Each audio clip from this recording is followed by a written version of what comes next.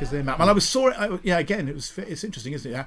How people place themselves in the world. You were talking about kind of social media, and how we position ourselves in the world. Where we start to push the rock. And I was out. I may have already had this conversation either with you impromptu or we recorded it. But I was away. I think it was in Brighton over the summer, just for a week. At one point, and I was on the beach, and I was just there, sat there enjoying the sun. There was some sunshine, and we were having something to eat, and there was a sea. I love the sea.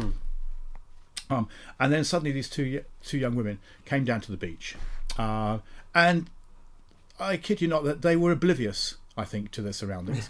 It was very much a TikTok opportunity. I'm not dissing this. I mean, TikTok serves some useful purposes, and I don't want to be that guy that says, "Oh, back in my day, we didn't do shit like that." We dressed up as knights pretending to look for the aliens. But what was really telling was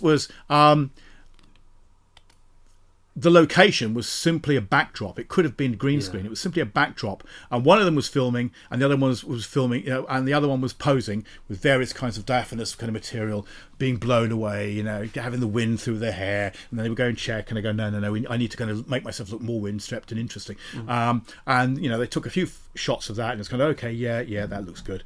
Okay, fine. And then we're going to move on. We're going to find somewhere else. We're going to, you see them. You saw possibly not the same ones, but another couple just walking down the street, 4, 5, 6, 7 times, taking the same shot going down the street, looking interesting in the street. Yeah, that's amazing. And that was their kind of that was how they were placing themselves and they were placing themselves. I asked myself, were you placing yourselves in the world, or are you placing yourselves on the map, the social media map? And I think they were placing themselves on a social media map. Rather, they weren't in Brighton in that street at that time. In their heads, online. They were on screen, online, being seen by as many people as they possibly can, and that's perhaps where they live. I wonder though, trying to put a kind of positive spin on it. Like in the past, we would.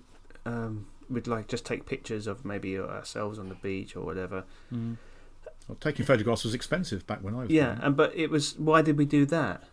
Why did we take pictures? Just pictures to remember remember the occasion or to show people. Yeah. Is it? Yeah. I know it is very. It's different, but is it just an extension of that? I don't know. Yes, possibly. I don't think. We took photographs. I think for memory's sake.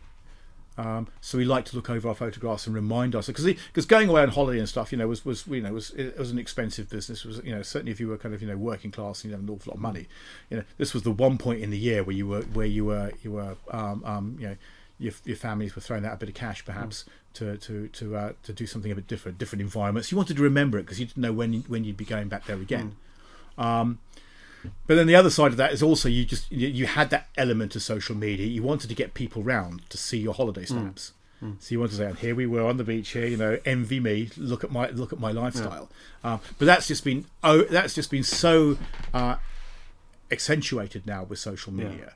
I think there's been a shift.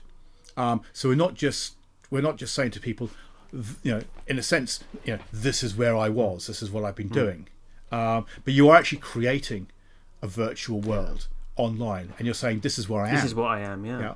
I am here. I am here on the social media platform. Come and see me on this social media. Don't come and visit me. In Brighton or the Algarve or wherever it is you happen to be.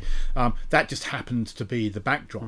This is where I am, and people create these these symbolic representations of themselves on social media to engage with. Is that them? I don't know. At one point, I was saying, well, that's not the real you. But maybe that's just another facet of you, the you want to be, the you I think you've created. Maybe it's existential. Maybe you're creating yourself by placing, by giving yourself control over the way people perceive you online. It's really reinforcing kind of an old idea that the mind is separate from the body. The Cartesian idea, isn't it? We're creating absolutely. The mind. Yes. So we're moving away from an organic idea, and I can be whatever I want to be because I can. Absolutely, and you can engineer that very, very, very, very tightly. You can make sure that the images of you always look a particular way. I'm not I'm not desperately bothered about this. I don't have a very well kind of orchestrated media social media presence, but I still vet the pictures that go up.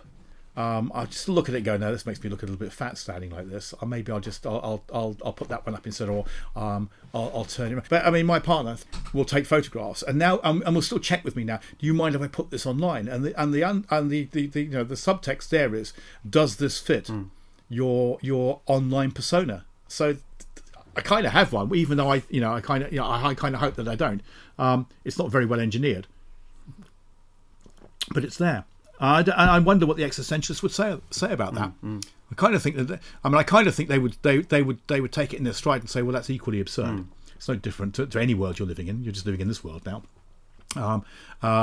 And if you're going to live in this world, make sure you create a presence for yourself which is authentic, which makes which is good for you. It'd be interesting experience, wouldn't it? Would imagine like Sartre de Beauvoir on Facebook. Oh wow! Well, you could probably get an AI to kind of scan the works of, and just say to an AI like ChatGPT, whenever it moves on a bit,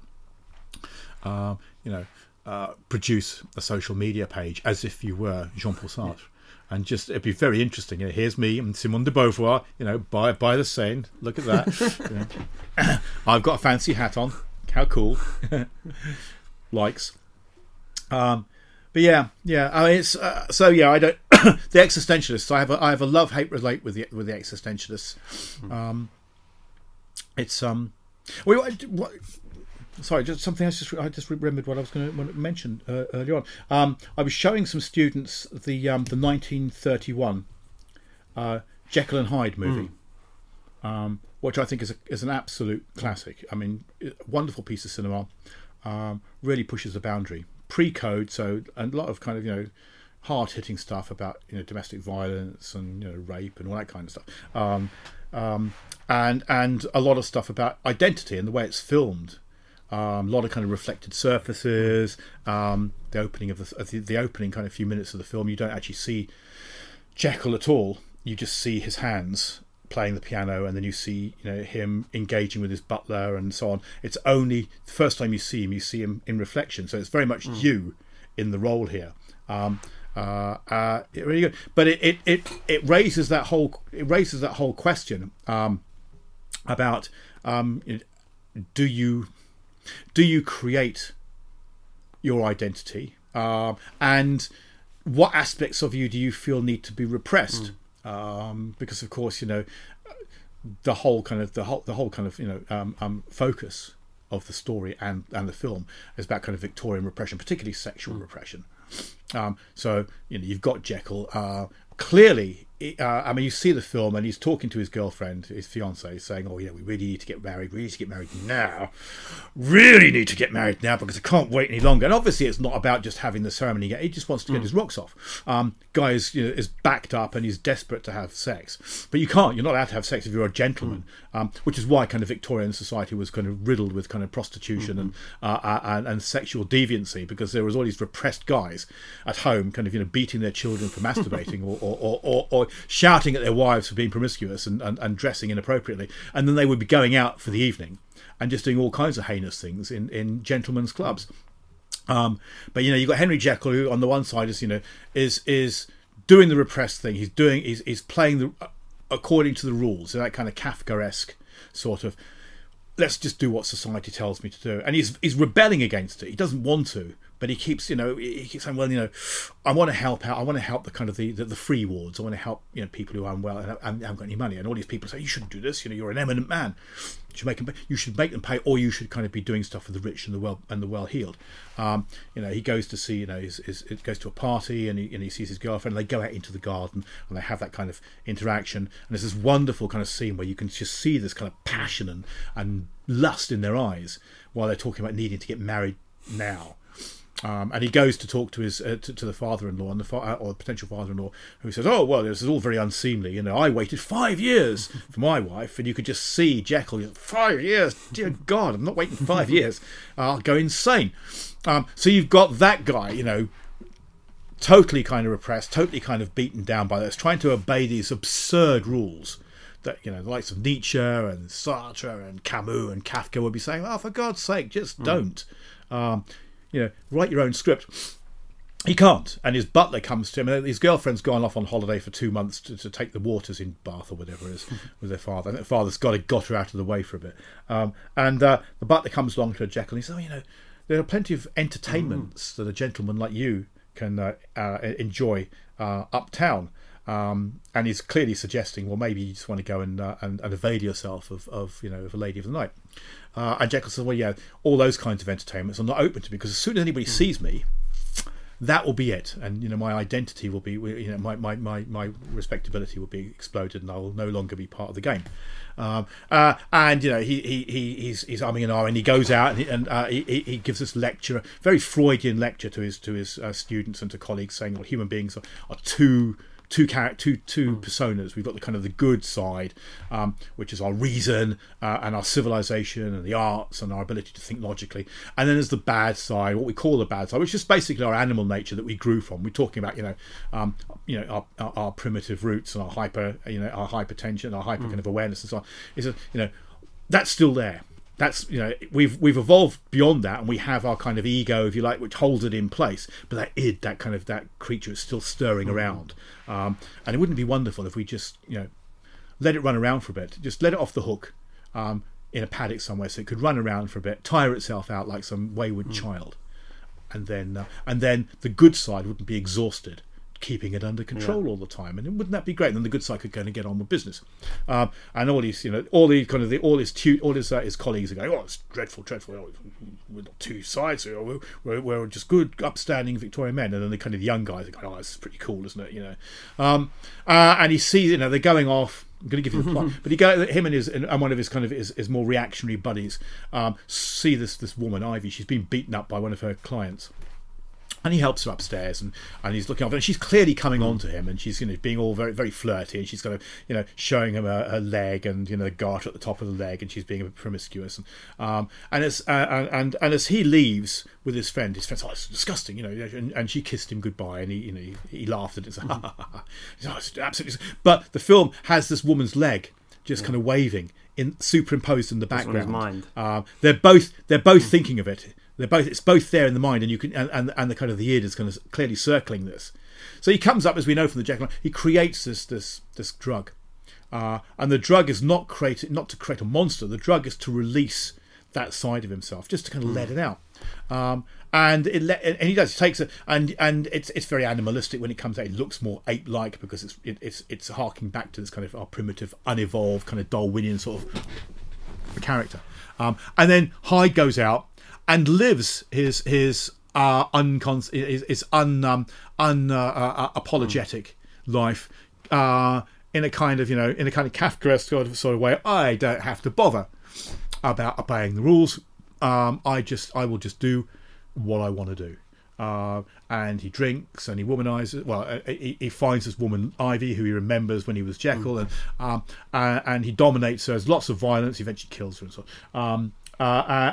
And you've got Jakyll struggling with this, you know, and it's kind of, you know, but I want to be the good guy. But to be the good guy, I've got to follow all these rules. But I like being Hyde. I like being off the hook. I like being able to do what I want. But slowly but surely, Hyde starts, because he's off the hook and he's not following any rules. He starts doing violence to people, you know, killing people, beating people up, all that kind of stuff. And so that gets to that point there where you think to yourself, you start off being quite sympathetic because you see him kind of first appearing. Sorry, I'm going on here, Jakyll. But you see him first appearing, and it's almost as if he's been stuck in a box, because he stretches out. He's and of course, you know, realistically, he hasn't been in a box. This is still Jakyll. He just looks different. But emotionally and psychologically, he has been cramped down. He's not been able to do what he wants, and he's just free, and he's enjoying the rain on his face, and he's enjoying being out and exulting in life, and enjoying being in the moment. You know what? Being in the moment. You know, in some ways, good on you, mate. You know, enjoy yourself. And then, but as it goes on, and he starts to become more violent, and he has that kind of picture of Dorian Gray thing, where he just becomes uglier and uglier as he becomes more violent. And then he loses control. He starts to become Hyde without using the chemical. So he loses that rational control over it, and then that's when it all goes wrong for him and he has to be taken out. So that's one of the things I find with the existentialists. There was a point to this. So with the existentialists, I like the idea of recognizing the absurdness of things and trying to avoid, and that Nietzsche, trying to avoid the kind of the rules and the mores and the values that are placed on you. But then, do you end up, if you follow that route? You end up in a position where you think, I can control it. I can control Hyde. I'll let him off the hook. We'll go to Ibiza for 2 weeks and go nuts. I'll sleep around. I'll take drugs. It'd be great, And then I'll come back home, or I'll play a computer game where I'm just violent. I'm just killing people on the street. I'll play Grand Theft Auto. I'll run over old ladies. I'll steal their money. I'll set fire to buildings and all that. Is there the potential? When you start doing these things in a holiday situation, I'll go and have a few drinks, get a bit drunk. It's fine, I might be a bit leery, I might get a bit argumentative. I might say things I wouldn't normally say, but I'm living in the moment. I'm being myself. I'm off the hook. Does it get to a point where you can't come back from that? You've gone so far into that that one day you're at work and you say something that you were used to saying when you were drunk or on holiday, and you shouldn't say, and it gets you sacked. Or you're running for a train and you nudge some old lady onto the tracks by accident because you're so used to kind of pushing people around in computer games or whatever. It's just a recognition. Does the id take over? We live we have to live with other people. Hell is other people. Yeah. So we need to. We have to be reined back and. So maybe we have no choice. Maybe we do have to live in as much as Kafka and Nietzsche and so on say that all these structures that we have to kind of control us are all artificial and all kind of limiting structures, and we ought to kind of, as Nietzsche says, create our own values and get out there and not obey all these things. Be lions and not that sounds sheep. Good. Let's go.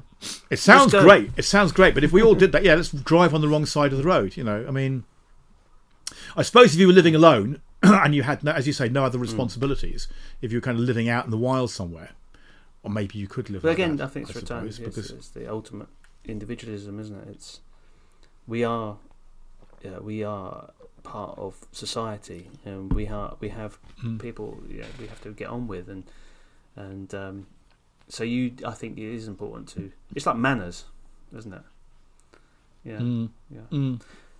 Anyway, I've got to wrap up. Yes, and you've got to be, authentic in your own context. There, be nice to your family. Don't just say I don't want to do this. I don't want the responsibility of being a father, and all that kind of stuff. Sort yourselves out. Just sort yourselves up. You get yourself up for school on Monday.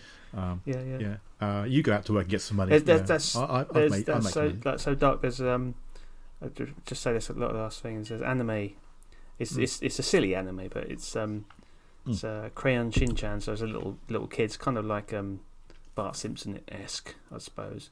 Oh yeah. And there's this film where the parents are affected by this nostalgia, like gas or something like that, and they're presented with all the things they did in the past, and they become children. And Shin-chan and his sister wake up and they're ready for breakfast. Where's breakfast? And the parents are like, get your own breakfast. I don't care about you. And that's so dark and scary, isn't it? Yeah. Well, maybe that's it. Maybe kids are the ultimate existentialists. I mean, they have no particular structures. They have no sense. Really young kids, no sense of particular responsibility. It's just kind of, I want what I want, and I kind of want it now. And if I don't get it now, then I'll scream and shout until I get it, because I just want to be satisfied. Also seeing the world in maybe that's it. Kind of different way. Yeah.